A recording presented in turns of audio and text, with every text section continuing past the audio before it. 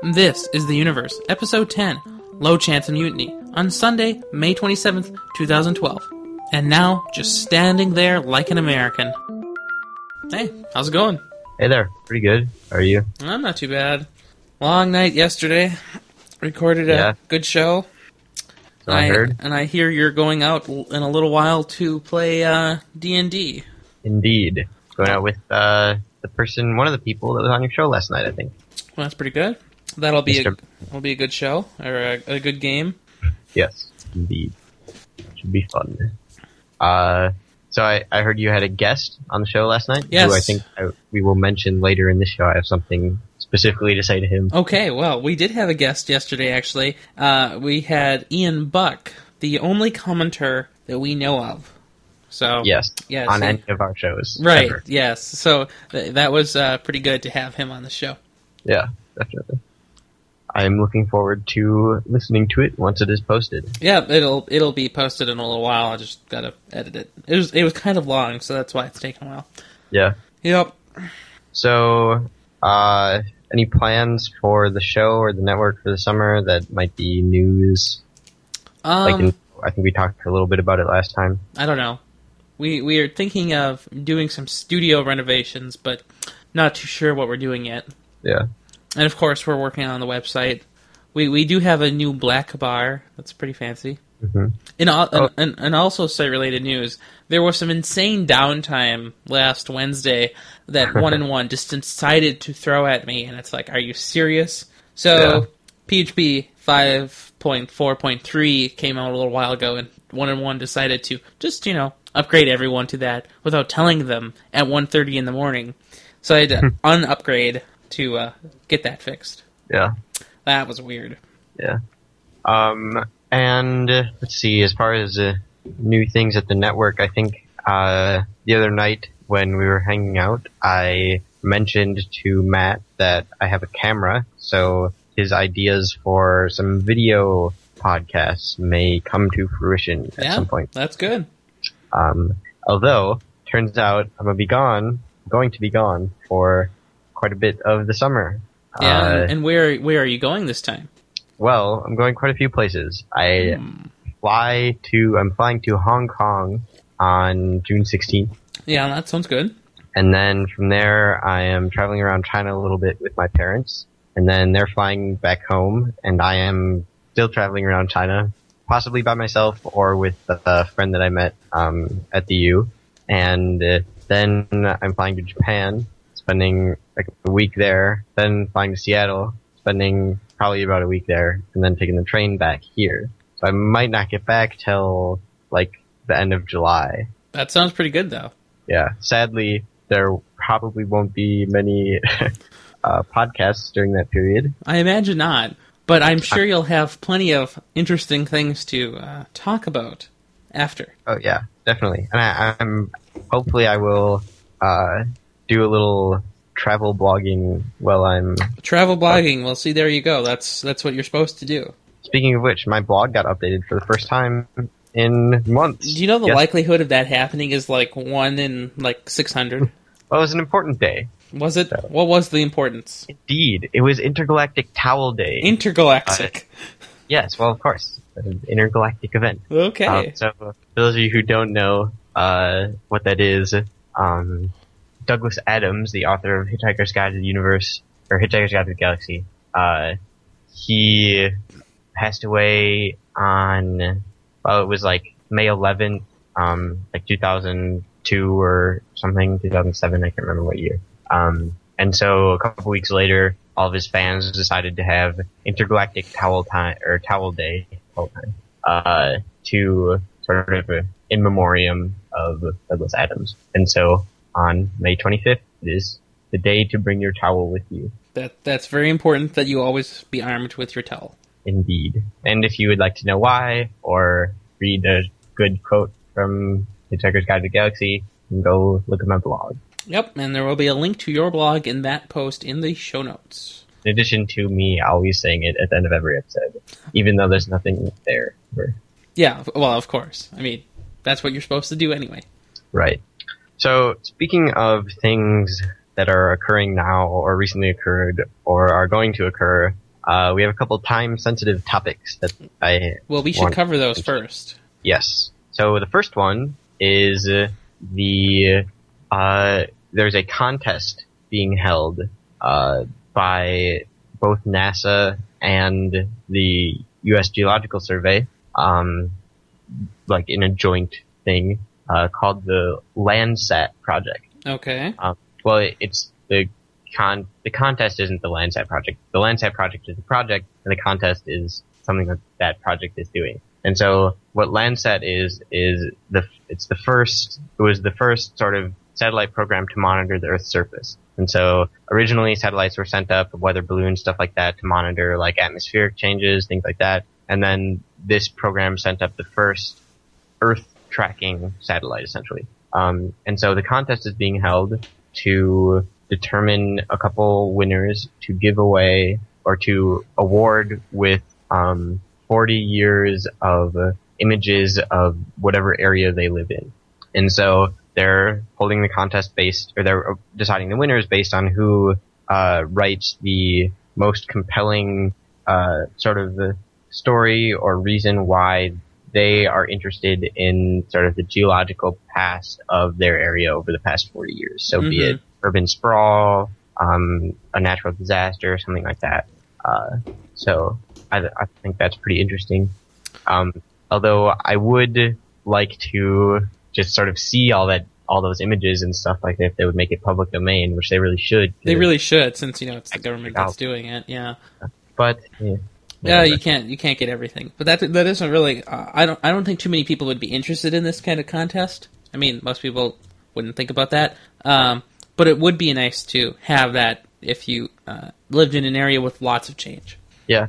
Well, I mean, I think it would be really interesting to see like get like that aerial view of some of the changes like around the Yellowstone supervolcano and stuff. Oh yeah, right. I think it'd be really cool. Have you ever seen? I'm sure you've gone along Midway, like along University. Have you ever seen University pictures from like 50 years ago? It is pretty interesting, and everything looks. I have. Yeah, I have seen everything looks so old and yet so Instagram. Yeah, very Instagram.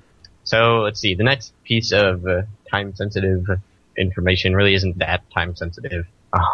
It's more just a thing that just started. There's no like limit really, but it gets old after a while.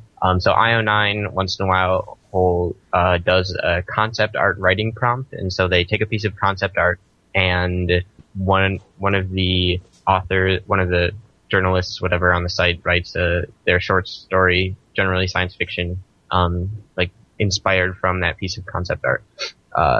And this time they took a picture which I've seen before actually multiple times. That picture reminds me a lot of concept art from like Guild Wars even. Right. And what I think of that when I see it is like a city of gears. Yeah. Well, that's what it's called, the city made of gears. Oh crap! That's what they called it. Well, how ironic! I didn't even read the words. I was just staring at the picture. Right. Well, they also said the Clockwork City, which I think is kind of cool. Yeah. Okay. Well, at least we're all on the same page. So I'm sort of inspired to write a story because I thought of a good idea. And then you know what you should do with it when you write it, right? No. You should put it on your blog. Oh yeah, I probably should. Yeah. Well, so yeah, that's a cool thing. If anybody is listening that's interested in science fiction writing, short stories, whatever, you can read the story that I think Lauren Davis writes these usually. Yeah, she put up the little story. Mm-hmm. And often there are other stories in the comments. I think is where people post their ideas. So yeah. Sounds good. So also, I believe it was Sunday, right? I think it was Sunday. The kind of solar eclipse, the annular solar eclipse was going on.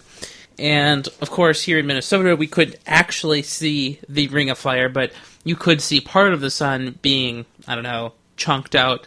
But it was pretty cool anyway. Right. Yep. So I walked up to my local tall hill and stood on top of that and stared at the sun. Yep, the best idea. Stare at the sun. Yep, I did have, I don't know what number the glasses are, but I did have some type of really dark glasses with me, though. So I didn't go blind. With my naked eyes. Well, yeah, you're young. Real quick, before I forget, I was going to say something about that concept art. there's solid in the picture. There's like solid bridges connecting these gears that are supposedly spinning. So I thought that's kind of ridiculous. But anyways, so the sun thing, I actually sort of forgot about that while it was happening and realized that it happened like an hour after it was over, or 30 minutes after it was over. Yeah, and at some point though, it kind of got too hard to see because from where I was looking at it, like on a hill, but then there were trees, and then if you were looking at a part of like if you were somewhere high, it would have eventually gone below the horizon anyway. So you probably wouldn't have been able to see it if it was too late anyway. In some places, you could even see the sun setting with a part missing, so that would have been cool too. Yeah, definitely. There's some pretty sweet pictures and videos. Yeah, and videos. Yeah, it would have been sweet to see like the full annular eclipse down like in California. I think they could see it. Yep. Yeah. Oh, more recent breaking-ish news. SpaceX, which we mentioned in last week's episode, having had a faulty launch and delayed their launch for a few days, had a successful takeoff on what day was this? It was like the 19th, I think, the morning of the 19th. I think it was the morning of the 19th. Yeah. And after that, I think the 22nd? No, 25th. 25th is today. What you see yesterday. So yes, it did dock yesterday. Yes, yesterday it docked. Yes. So that is impressive. So what you have to understand what that means is that technology made by a government, well, kind of a bunch of governments, was able to dock with technology that had nothing to do with it. Kind of. What? Well, I mean, if you think about it, it docked with the space station. Mm-hmm. So, like, the commercial technology was able to actually work with some government technology. That's a miracle. Yeah, that is pretty impressive when you put it that way. I mean, so I actually failed in my task of researching this because apparently... Well, there's not much to research. Well, they hadn't actually opened the Dragon capsule yet. Yeah. At that point. This morning they did, and I would be curious to see how that went, what the cargo was. But yeah, no, I mean, it's a huge deal. This is the first like big step in commercial aerospace, that industry. Mm-hmm. This is the first part of that industry that's ever been like important. So Elon Musk, the CEO of SpaceX, has said, "I don't have enough words to express the excitement and the elation that we feel here at SpaceX. It's just a fantastic day for the country and the world. This is going to be recognized as a significant historical step forward in space travel and hopefully the first of many to come." Yeah. So, that's pretty good. First step. Very good. That makes me And happy. Of course, there's all sorts of videos and pictures of the station docking right. There's with the capsule. Is that what they call it? The capsule? Yeah, it's the Dragon 9 capsule. Okay. So there's a picture stream thing in the show notes. Okay. Sounds good. Speaking of Elon Musk, there's some interesting thoughts on him owning both SpaceX and Tesla, or founding both of them. I don't know if he owns both of them still. And some of the cross-pollination that goes on between those two companies. So in an interview, he mentioned that both SpaceX draws from the experience of the people at Tesla Motors, and Tesla Motors draws from some of the technological advancements at SpaceX, things like that. One of the cool examples was the fully aluminum chassis on the Tesla Model S, which is a direct result of the SpaceX research into ultralight materials for the spacecraft, which is pretty cool. It's the only all aluminum car made in North America, apparently. And on the flip side of that relationship, SpaceX benefits from Tesla's research into battery, being that it's an all electric car. Obviously, they do a lot of that. So that's an important thing that I think more industries should take advantage of. I know there's not a lot of people that own two important, awesome, big companies like that. Not usually, no. But even I don't know, Google should do some collaboration with Apple. Just well, kidding. That's not. you know what I think would be more likely than that? I think Zuckerberg might become an Elon Musk type in the future. You know, if if Facebook doesn't carry through, maybe Zuckerberg will go out and do something kind of like that. I mean, he's young enough now to still have dreams and aspirations for the future. So, Also rich as hell. yeah, pretty much. Hey, look, I got some stock. Okay. Well, yeah. Yeah. So more people should do that. Anyways, turns out that NASA has an app. I didn't know that. Apparently, I heard about this because they released a new version of their app for the iPhone, which is cool, I guess, if you have an iPhone and you're lame. Well, incidentally, they also have a bunch of Android. They do have a Android app. Right. So they hadn't updated their iPhone app since like 2009 or something, and it didn't have a lot of the features that the iPhone or that the Android app had. And so now they updated it with some of those and gave it some platform, like iOS platform specific features. Not that they're like super important or anything really, but I think it's lame that they're doing that. They should just make them the same or give Android more like they were. But then again, I don't really like iPhones. So I am going to download that app if I remember after this show and check it out. Maybe I'll give it a little review or something on our next show. That sounds good. And of course, there'll be a link to in the show notes to the app. Right. So that's pretty cool. Something I didn't know about NASA. Let's see. More things from NASA. There is a cool gallery from space.com, a space photos gallery from like late April or something. And one of the pictures is a very cool picture of a meteor tail during the Lyrid meteor shower, which we bloody missed. Yes. As I wrote in the comments.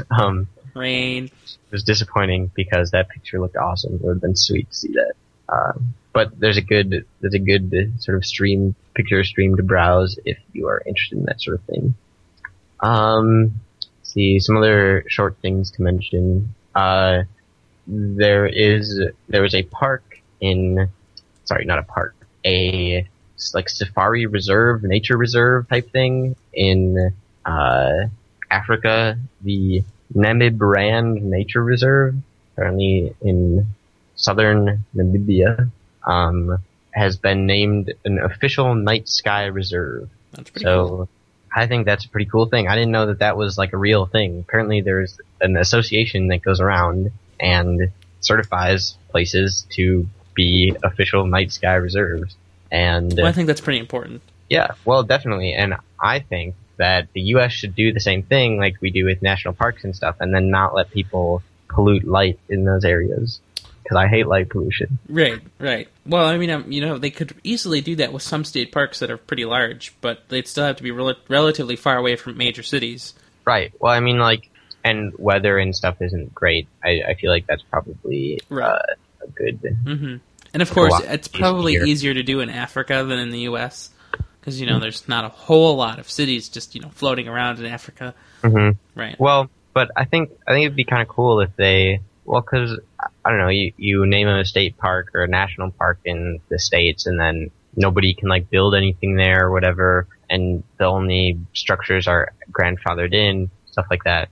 And I think that would be a cool thing to do in the U.S., Yeah, I absolutely agree. An area where people couldn't, build, anything that would increase the ambient light levels. So you're saying you don't want to have anything increase your lumens per lumen? Indeed. Right. No more lumens. Yeah. Let's see. So, we, as a nation, apparently, the U.S. has, or is thinking about using, satellites as a more sort of more involved than they do right now. So right now they use satellites to guide missiles and get aerial images of enemy hideouts, whatever, stuff like that. Apparently there is some discussion of using them to provide close-up on-demand images to soldiers in the battlefield, which would assist in certain terrain and certain situations and stuff like that. And this program is brought to you by DARPA, the creators of the internet. DARPA. Creators of the internet? Pretty much. I mean, kind of. I mean, they made kind of, the internet. They wanted to have a distributed network that couldn't be blown to smithereens by a nuke. Yeah, but that's not where the first internet came from. No, but they made the internet. Okay, we can discuss that at another date. But I think this is the beginning of Skynet. For those of you who know what that is. I hope as most of the people listening. I'm pretty sure most people know what Skynet is. Okay. Let's see, some more interesting programs. Apparently there is a 100-year Starship program, it's a program. Some foundation, just got some money from DARPA to, I don't really know. I was hoping that you could give me your thoughts on this, Ryan, actually, because I have no clue what, the point of this is. It's called the 100-year Starship Project, and I don't really understand what they're trying to do. They're not trying to, build a starship or anything. So what it probably is can you take $500,000 and somehow go away somewhere and live somehow for 100 years without messing with anyone else? Good luck with that. You think that's what it is? I think that's essentially what it is. Well, because maybe if I read the project page, it would help. Yeah. Well, so I think this grant is just some money. I don't know if that necessarily has anything to do with their mission. But so they're not training astronauts. They're not building spaceships or anything. It seems so. I read one. I don't know if this is part of their mission statement or something like that. That they want to be a sort of a cross between a think tank and Bell Labs. So for those of you who don't know, we've talked about this on the show before. Bell Labs, one of the most important sort of technological, scientific incubators in the history of ever, especially for modern technology. And I don't know. I don't really. So I'm reading the mission. I'm reading the actual website from them. The actual 100-year Starship website, and it is not at all clear what the goal is at all in any way. Right. It's just a bunch of words. I read that claim that they were cross between Bell Labs and a think tank, and I was like, how are you going to do that? That Bell Labs was not something that you can just make, because we would then have a lot of them and we would be discovering things all the time. Bell Labs the idea of Bell Labs is that you just have a bunch of smart people and then you just throw money at them and then they just make stuff. But that's not what made Bell Labs what it is in history. Its significance didn't come from smart people getting money. You don't think so? It was a combination of the right time in history where scientific discovery was important. It was on the mind of the government. It was on the mind of the people. There were a lot of new engineers and scientists. There was a lot of new territory being explored in the sciences in general. There happened to be a large number of extremely smart people all in these areas that Bell Labs was interested in. So they had a large pool of bright minds to choose from, and there was a lot of support from industry to support this. Obviously, it was Bell Labs, so Bell was part of AT&T or something, and there's I think there's a book about this, about how Bell Labs wasn't just smart people getting a lot of money. It was of course it's not just smart people getting a lot of money, but I feel like because AT&T had a monopoly at the time, they didn't have to, those scientists and those people working on interesting things, they didn't have to worry about proving that it would be viable in the long term or that any of it actually mattered, because it was all just R&D. So that specific element, not having to prove that it's viable in the long term, in this case is the opposite, because they are trying to prove that things are viable in the long term. Right. They're looking for technologies that allow them to survive 100 years in a spacecraft. And so that's not what Bell Labs was about. And so I don't know, it pissed me off. But there is a really good book. Let's see. I will put it in the show notes. So look, if you're interested in reading more about Bell Labs, I'll put a link to an excellent book in the show notes. Sounds good. Yeah. So, Rent. What's next? Oh, by the way, jetpacks. Yes. Well, next we could talk about planetary resources. Oh, them again. So I think it must have been 2 episodes ago, episode before last maybe, we talked about planetary resources, the launch of a new company backed by lots of important billionaires whose goal was to mine asteroids, essentially. And this is like Richard Branson, Eric Schmidt, guys from Google. Big money behind this, and they like announced the plan for the company. Must have been a month ago, right now, I think. Yep, something like that. April 24th. Yep. Yeah, and since then they have received over 2,000 applications for jobs building asteroid mining robots, and I think that's amazing. Because right now we can barely make robots do anything. Well, that's not really true. We're pretty good with robots. I mean, like, not as good as we should be. Well, not like this. Right, exactly. So we're gonna get there with it now. Yeah. So the number of applicants in a month that are interested in building asteroid mining robots, and who probably are all like super qualified, I'm sure, if they are even trying to apply for that type of job, is ridiculous. Right. So is that going to be one of your future application places? Are you going to apply? Well, I mean, that'd be sweet to work there. Could be a future job opportunity. Yeah, that could be good. Mm-hmm. But it's encouraging to see that many people interested for that specific. I mean, just for that one specific company, which is an awesome company, and their like mission is pretty awesome. If you want to hear more about that company, listen to the episode from probably like April 25th or something. So I'm not sure which episode that was. I think it was By Accident in the Name of Science. I think that is the right one. Yeah, I think that's episode 8. Yeah. I'll put a link in the show notes for you. Okay. So yeah, encouraging news in the space frontier business. Let's see. More encouraging news in the space frontier business. Excuse me. Sort of, or not necessarily encouraging news, but news from space exploration, new developments and stuff, is the use of telerobotics, which is long-range control of robots, essentially.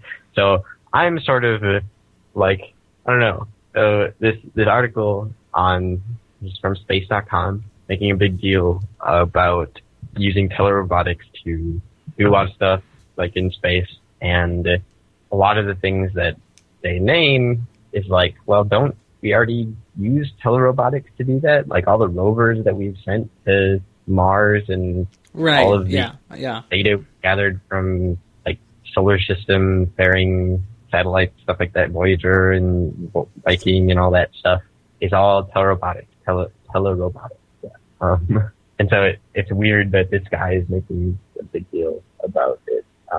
Although apparently there was a exploration telerobotics symposium at the Goddard Space Flight Center in the beginning of May. So I suppose that could have spurred this. But I do think that since there hasn't been a whole lot of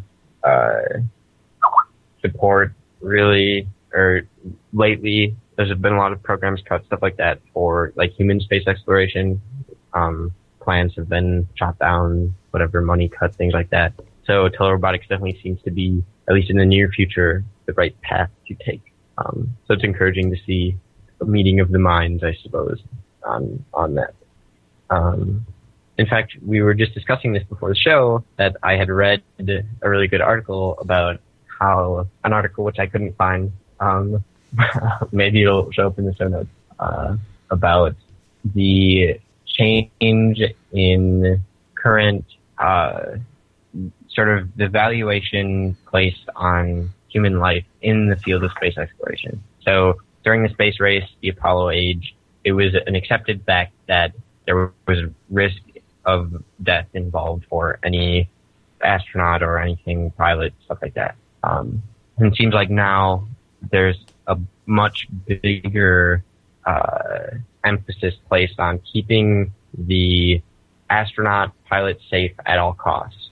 I have noticed that, yeah. Yeah, and I think that's not really, I mean, it's understandable that there's obviously there's a value to a human life.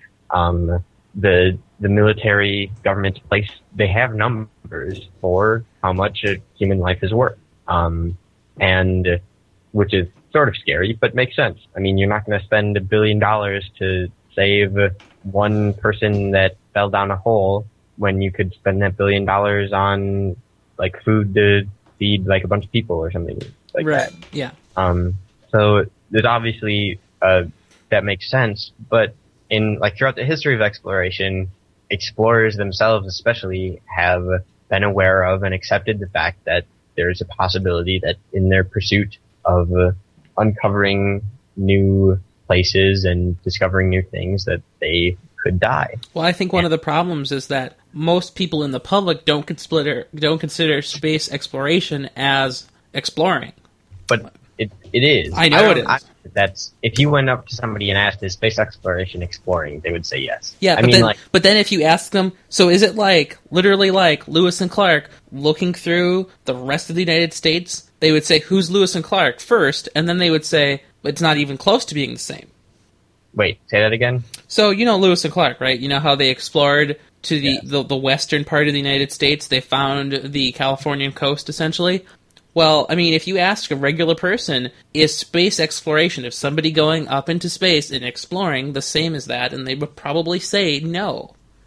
It's not the same, but it's still exploration. But they wouldn't say, I don't think most people would say that it's quite the same type of exploration. Well, I wouldn't say it is either. I mean, exploring already human-populated areas on our own planet is not. Well, they didn't know what the populations were like, and if you ask a normal person, they're not populated, and it was on our own planet. I mean, so there probably was a period in history like Columbus crossing the ocean to a new. That would be, I would say, that's extremely comparable to, say, venturing to Mars or something. Right, and most people still wouldn't say that's even close to being the same. Well, I don't know. We should like start a poll or something, because I think they would. I mean, if you're Christopher Columbus, you don't know that there's land ahead of you. You don't know who's there. You don't know what. I mean, sort of, because he's like actually looking for India, but right. He doesn't know that America's there. Yeah, and there's storms. There's all kinds of dangers on the open ocean, and today, there are far fewer dangers. You're not going to get hit by a hurricane in space. There are solar storms, there's radiation risks and stuff like that, but far less than there were then. Exactly. There's not diseases, there's not things like that. There's very low chance of like mutiny from your crew. Pretty low, yeah. Right. And although on that note, I did read recently about China, evaluating their taikonauts on compatibility in a crew, which I thought was weird. But anyways, so back to my comparison. And so today, I mean, we know where Mars is. We know that it's there. We know how far away it is. We know how to get there. And that minimal risk to like get humans there, I don't think is comparable to, I mean, the voyage and the sense of exploration, crossing vast distances to get to new lands, is similar to, that's definitely comparable to like Columbus's journey, but the difficulty and danger associated with it, I don't think is comparable, because it's far less. And so that seems like it's, by trying to make that comparison and failing and realizing that there's less danger now, then it would seem even stupider that we haven't done that, and that we are placing that tremendous value on the life of people who accept that risk. I mean, like, absolutely. The Apollo astronauts they knew the risk, and they accepted that, and they were willing to take that risk in the name of exploration, in the name of science. Right. And so I'm the astronauts today are the same way. It's not that the astronauts don't want to go. It's that NASA / the government / PR people, I think it's PR, but I'll explain that in a second, are saying you can't because you might die. And that, I think, probably is a result of like the Challenger and Columbia disaster. Yes, absolutely. But that's stupid. I think it's stupid. I would for sure go on a spaceship and possibly die to try and get to Mars. Yeah, I agree with you. I think that would be a pretty fair exchange. Yeah. So, anyways, there's another one of my rants. Ranting is good. Speaking of getting to Mars, NASA recently,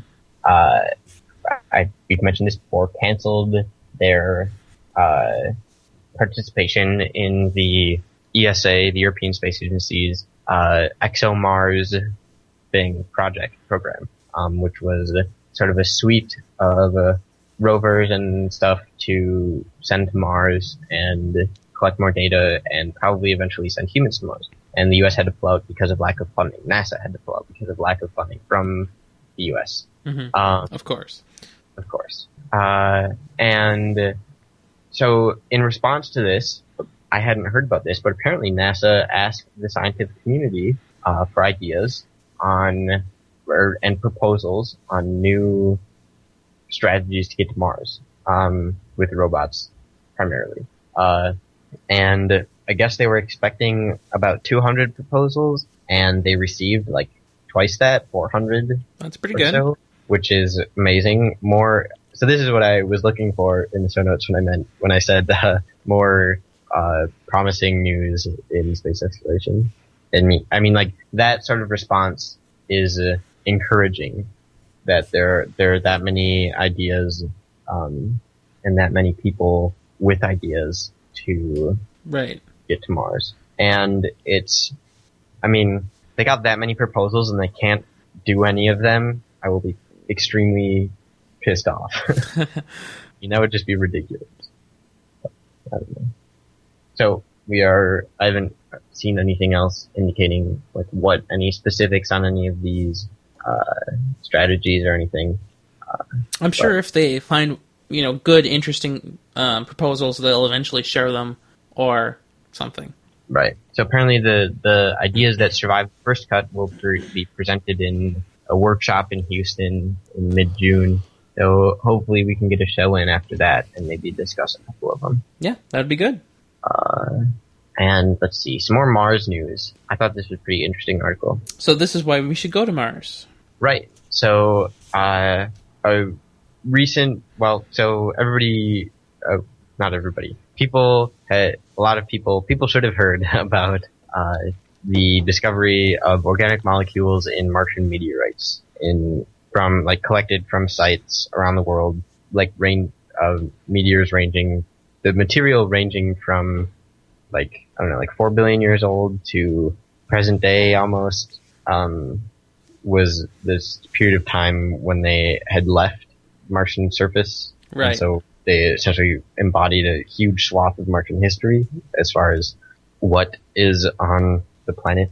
And there was a very recent meteorite that fell in 2011, which also contained organic molecules. And so some researchers analyzed all of these to see if these organic molecules were created by organisms, by some biological process. And their conclusion, which I would be curious to see how they reached it, is that the organic molecules did not form from biological processes, they formed from volcanic processes, which I guess is when it happens when carbon and hydrogen atoms get encased in cooling magma, and then over time, I guess, organic compounds just begin to form, maybe through stray radiation energy, stuff like that, heat energy, and so that would be, that origin of organic molecules I would be interested to see if that is a possible origin for organic molecules on Earth, because Earth also had a very active volcanic past. Right. And so if those organic molecules were formed during that stage and then during the sort of ocean phase of the Earth's history were released into the ocean to sort of act as a catalyst for new life. That would be interesting. I don't know. I haven't heard that theory of the origin of life on Earth yet. Well, and if you want to have a good time having fun, you should definitely read the comments on this post, because a lot of people are very skeptical about these types of things. Some people are like, oh, here we are again, declaring absolutes, blah, blah, blah. The comments on this are just great. Yeah. Yeah, comments are always fun to read. Yes. And sometimes sad to read. Yes, very sad. Yeah. So, let's see. Some galactic news. Extra galactic news from a different galaxy. Oh, that sounds good. News from the galaxy. There some recent pictures, whatever, light collected by different telescopes, was composited into this image of the Pinwheel Galaxy, which is one of the points of light in the Big Dipper, for anybody who didn't know that. It's a cool picture. It's an aggregation of different sections of the light spectrum, the electromagnetic spectrum. And the most recent addition is from the Chandra X-ray Observatory, which the X-ray light emitted from the galaxy is generally a result of supernova explosion, gas heating to millions of degrees, stuff like that. And it was surprising to find that there are supernovae scattered throughout sort of all of the galaxy, not just near the more active arms or the older center or stuff like that. But I don't know, I thought that was kind of interesting because I probably should have paid more attention in my astrophysics class. But when I think about that, without remembering things from school, I would think that older areas would have more supernova because young stars generally are just stars. Right. Supernova is a later evolution in that phase. Yeah. Later phase in that evolution, rather. And so it's interesting to see that the supernova... Incidentally, this post points out in the comments that it's Intergalactic Towel Day. Indeed. Yeah, that's pretty funny. Well, yesterday. Yeah. It was. So, IO9 is full of the people that would know that. Yes, they are. Yeah, so, anyways, interesting picture, Those stuff. pictures look great. Yeah. And that's where I get my album art from. Oh, there's a thing called the Daily Galaxy? Interesting. I have to check that out. Okay, so, let's see. Back to human safety and space exploration. Let's talk about space madness. Well, what do you know about space madness? Well, I know that it's not really a real thing. But that's good. It's just sort of a real thing. No. So in the early days of space exploration, the possibility of adverse psychological effects on humans from going into space was sort of sensationalized by journalists and the media and stuff, even though it was never a real risk. There's been no evidence indicating that there's such a thing as space madness. Excuse me. Like cabin fever, where people go crazy after staying in a cabin. I don't know if that's real, but it's a sensationalized psychological effect of being isolated. So it's kind of a combination between claustrophobia and, like, weightlessness disorientation. And being isolated. Right.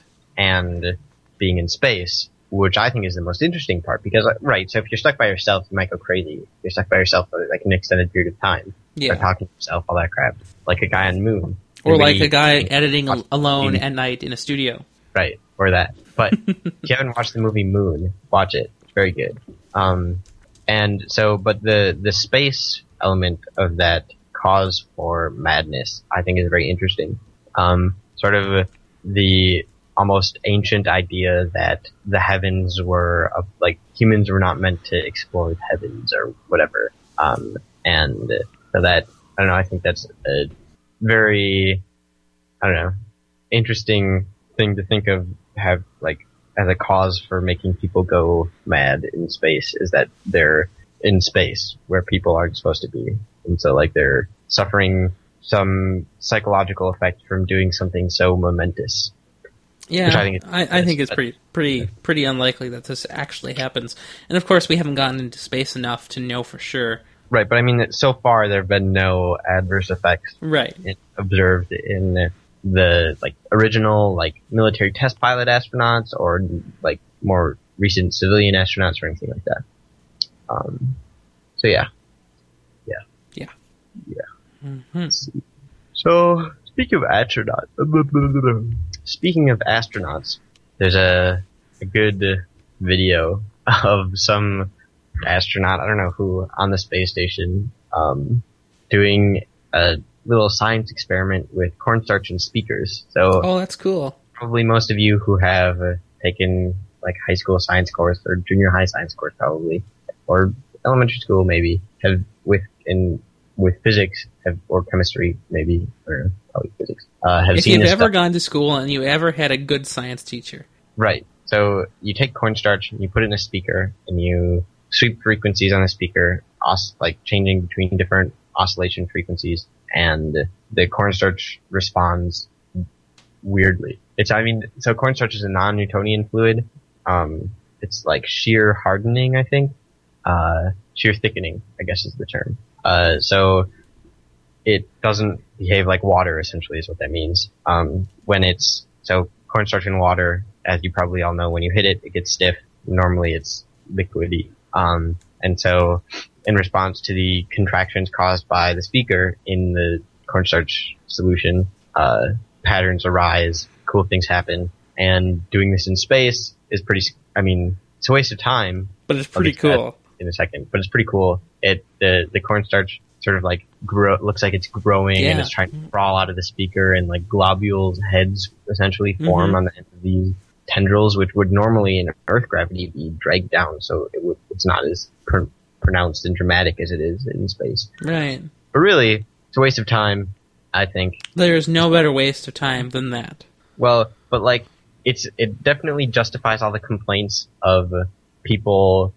Well, he's waiting for his he's waiting for his code to compile, or he's waiting for something else to do. It's not like you can be working all the time up there. Right. Well, you should be. No. I don't know. But it definitely makes me not question the fact that this space station is a ridiculous thing. Which we have talked about in previous episodes. So I'll listen to those. There's kind of a funny comment at the end, of the crew talking about what would happen if the biological looking goo merged with the robonaut on board the space station to the Terminator. Yeah, definitely. I can see that. Mm-hmm. So let's see. So usually when you look up in the night sky, you see the moon, and it looks like the brightest thing. But turns out the moon is not very reflective. Yeah. I don't really know. You want to do this one, Ryan? Well, I think I could. So usually you would assume that the moon is pretty bright. I mean, on days when the moon is actually full, you can see some light. You can actually see shadows. You can actually see pretty well outside. Mm-hmm. But it's never very bright. I'm not sure how to say the word albedo. It's the name for the amount of light that a body reflects, and that's apparently just pretty tiny. Yeah. Well, so the Earth and this article mentions Earthshine, which we've talked about before. Right. And so the Earth reflects only about 36% of the light, 0.36% of the light that comes in, which is pretty small. Of course, for some odd reason, they don't give a number for the moon. But anyway, the shiniest object is also a word I cannot actually say. Enceladus, maybe? Enceladus? Okay, you and your French. Right, okay. And that apparently is a small moon of Saturn. Yeah. It's been mentioned on the show before, I think, as one of the moons, which is a possible life harboring. So it is sending back 99% of the light that shines on it, which is quite incredible. Yeah. Well, and when you think about like black bodies and white bodies, that's it sounds like as close to a white body as you Right, can get. and I believe that is because it's covered with ice. Yeah.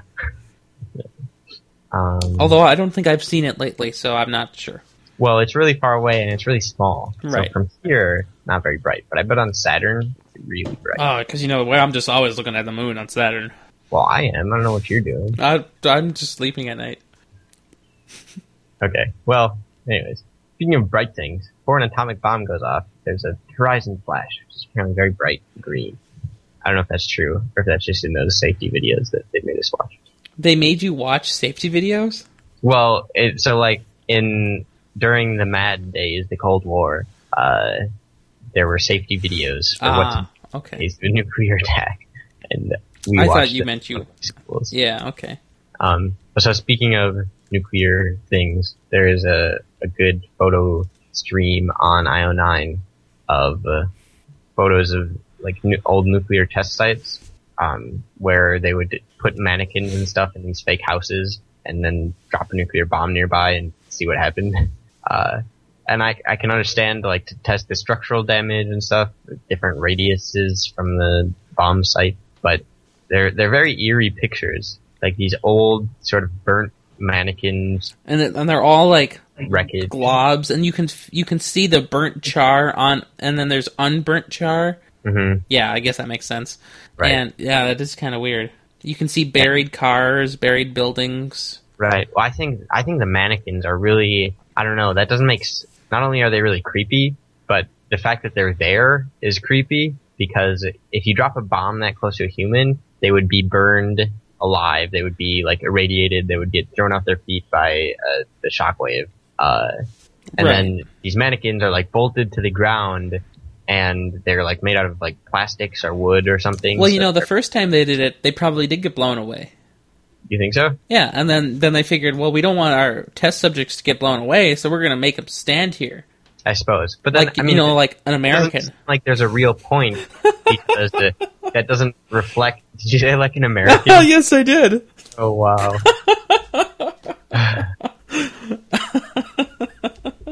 Okay. Yeah. So, yeah.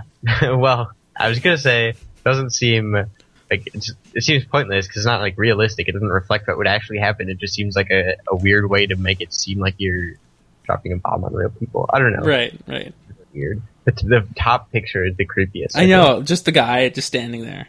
No. The top, more top? Yeah. Okay. Where the guy is like falling out of his chair, and there's like his arm is on the ground underneath him, which is very creepy. And they're all in black and white, which makes it even creepier. Well, of course, it's ancient. And whoa, I wonder what happened to the guy in the last photo. He just got like melted. Yeah. Okay. Well, so anyways, enough of that. Oh, and of course, somebody in one of the comments said, obviously none of them thought to get in a freezer. Obviously alluding to the Indiana Jones nuclear bomb thing. Right.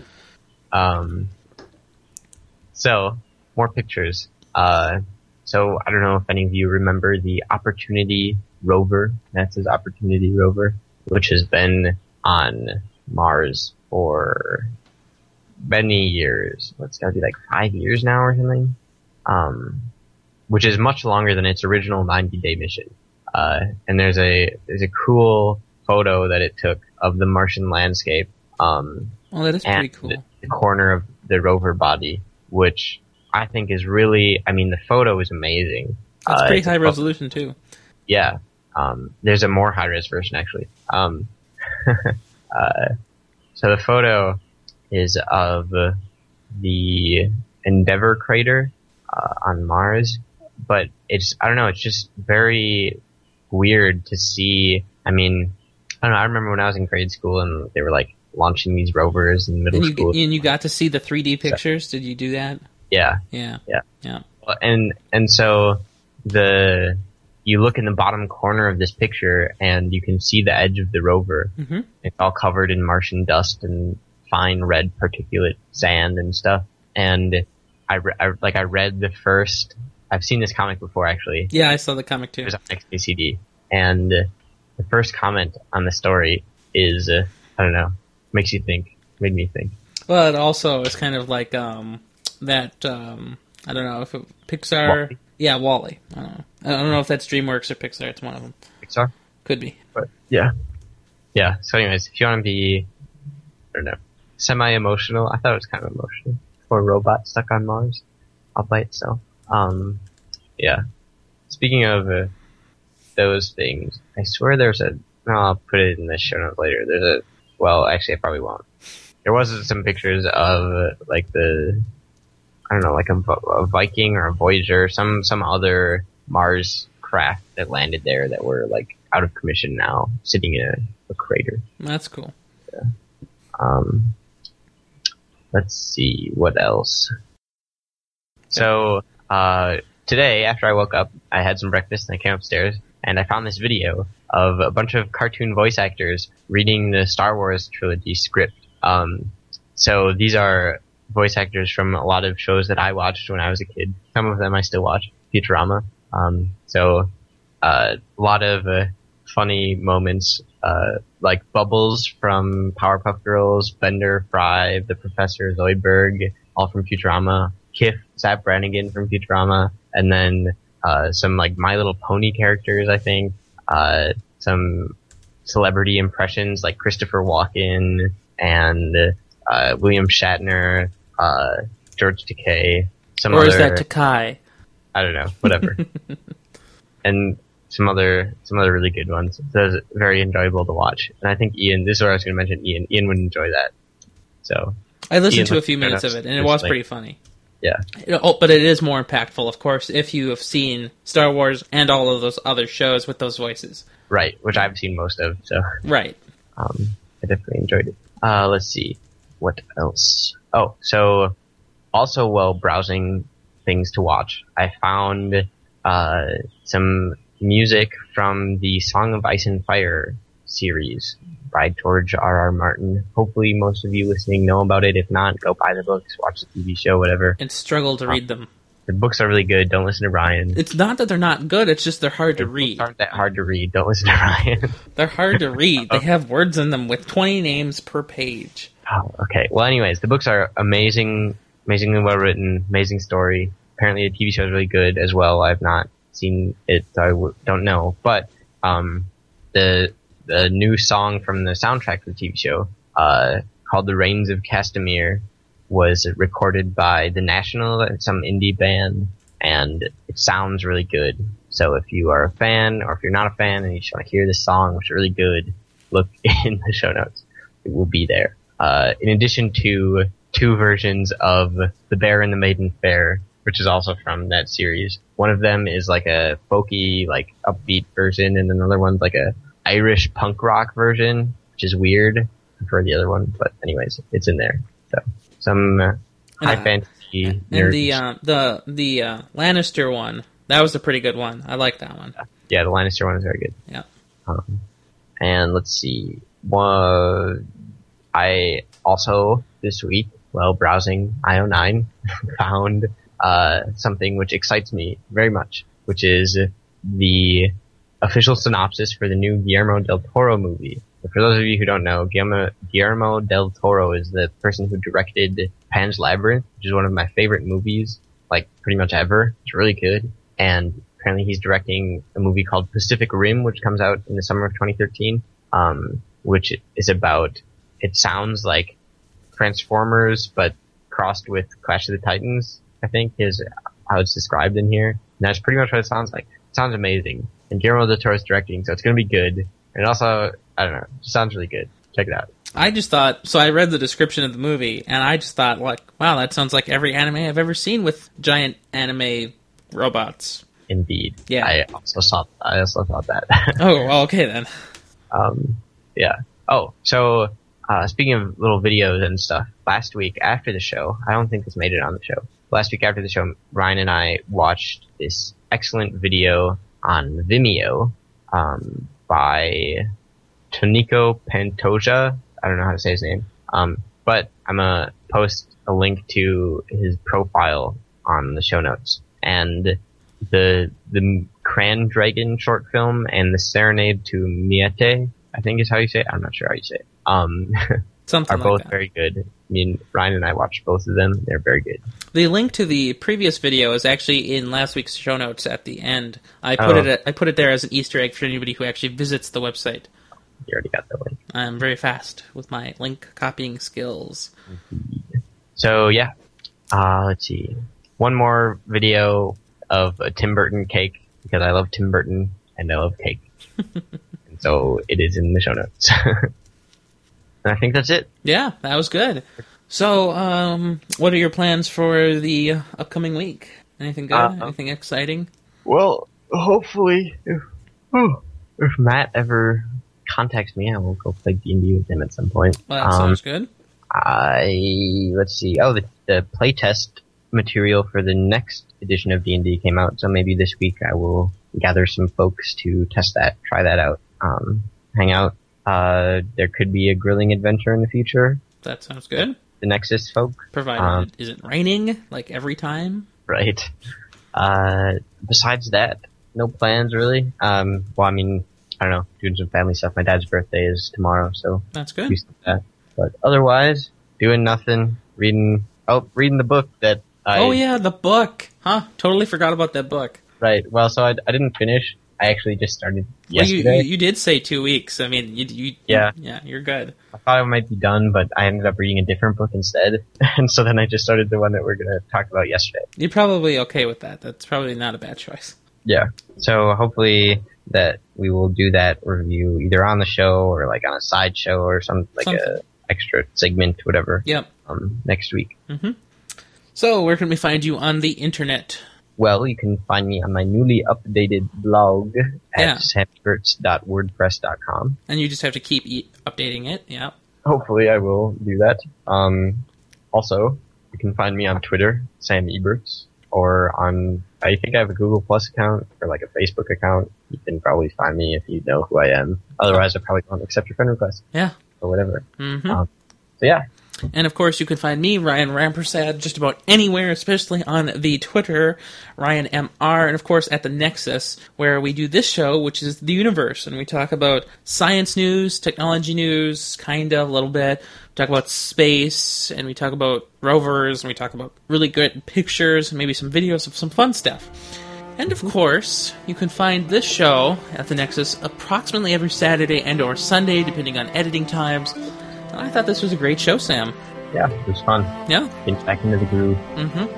Yeah, well, have a good one.